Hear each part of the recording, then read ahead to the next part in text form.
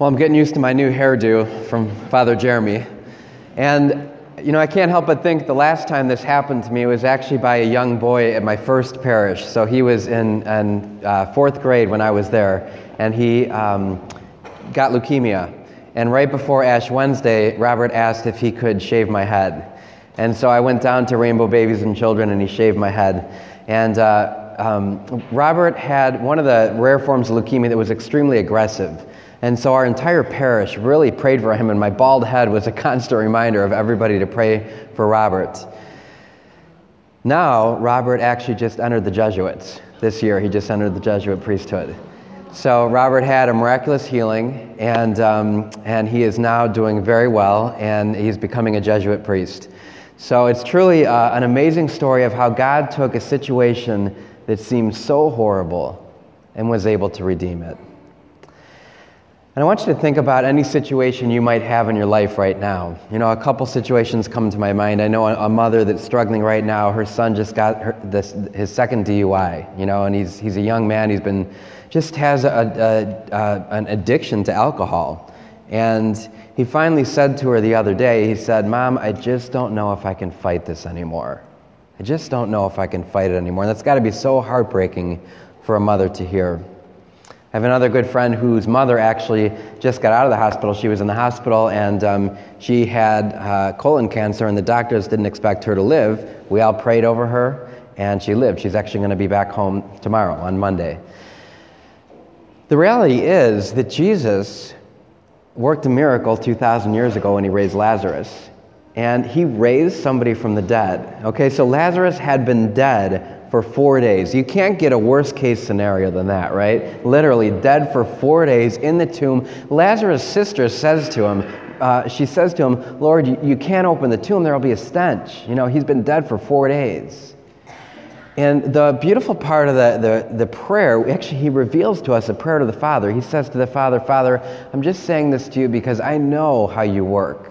I know that everything I've done is through your will, and I know that you can do anything, but for their sake, can you raise him for the dead?" He says, "For their sake, raise him from the dead." And so Jesus goes in and he raises Lazarus, and Lazarus comes out and he's wrapped. And he says to the people, "Untie him." And Lazarus lives. So when we deal with this whole question of suffering and death and misery, why do we go through it? Well, the interesting thing about this gospel is when Lazarus was dying, Jesus was away. He was actually away, and then Lazarus died, and Jesus waited 2 days before he came back. Why did he wait? And when he gets back, even one of the people in the crowd says, if he loved him so much, why did he let him die in the first place? And Jesus says something so powerful. It's so that they may believe, so that they may finally understand who God is and what I can do. So why did Robert have leukemia back in fourth grade? I think it was because God wanted to reveal his glory, not only to Robert and his family, but that entire parish experienced a miracle. Why are people going through suffering right now? Why doesn't God just stop it immediately? It's because he wants to show his glory. Why does that mother who has to watch her son suffer for so long? Because God wants to show his glory through her son. So whatever it is that you may be struggling with, if there's any suffering in your life, if there's any sin, maybe if you're struggling with a sin or addiction for 20 years, there's nothing that God can't redeem. And I love that. The first reading, it says, "Oh, my people, I will have you rise from the graves." And then we hear in the psalm, the Lord is full of mercy and has the fullness of redemption. The fullness of redemption. That means that there's nothing he can't redeem. So even somebody that thinks they've thrown their entire life away because they've been addicted for 15, 20 years, there's nothing God can't redeem. They thought there'd be a stench in the tomb because of Lazarus, and Jesus went right in there and rose him to new life. So there is no situation in your life that is so bad that God can't fix it. And I just want to invite you, tomorrow night especially at 7 o'clock, we have our communal penance. So we'll actually have 12 priests here, kind of like the 12 apostles. We'll have 12 priests here for you.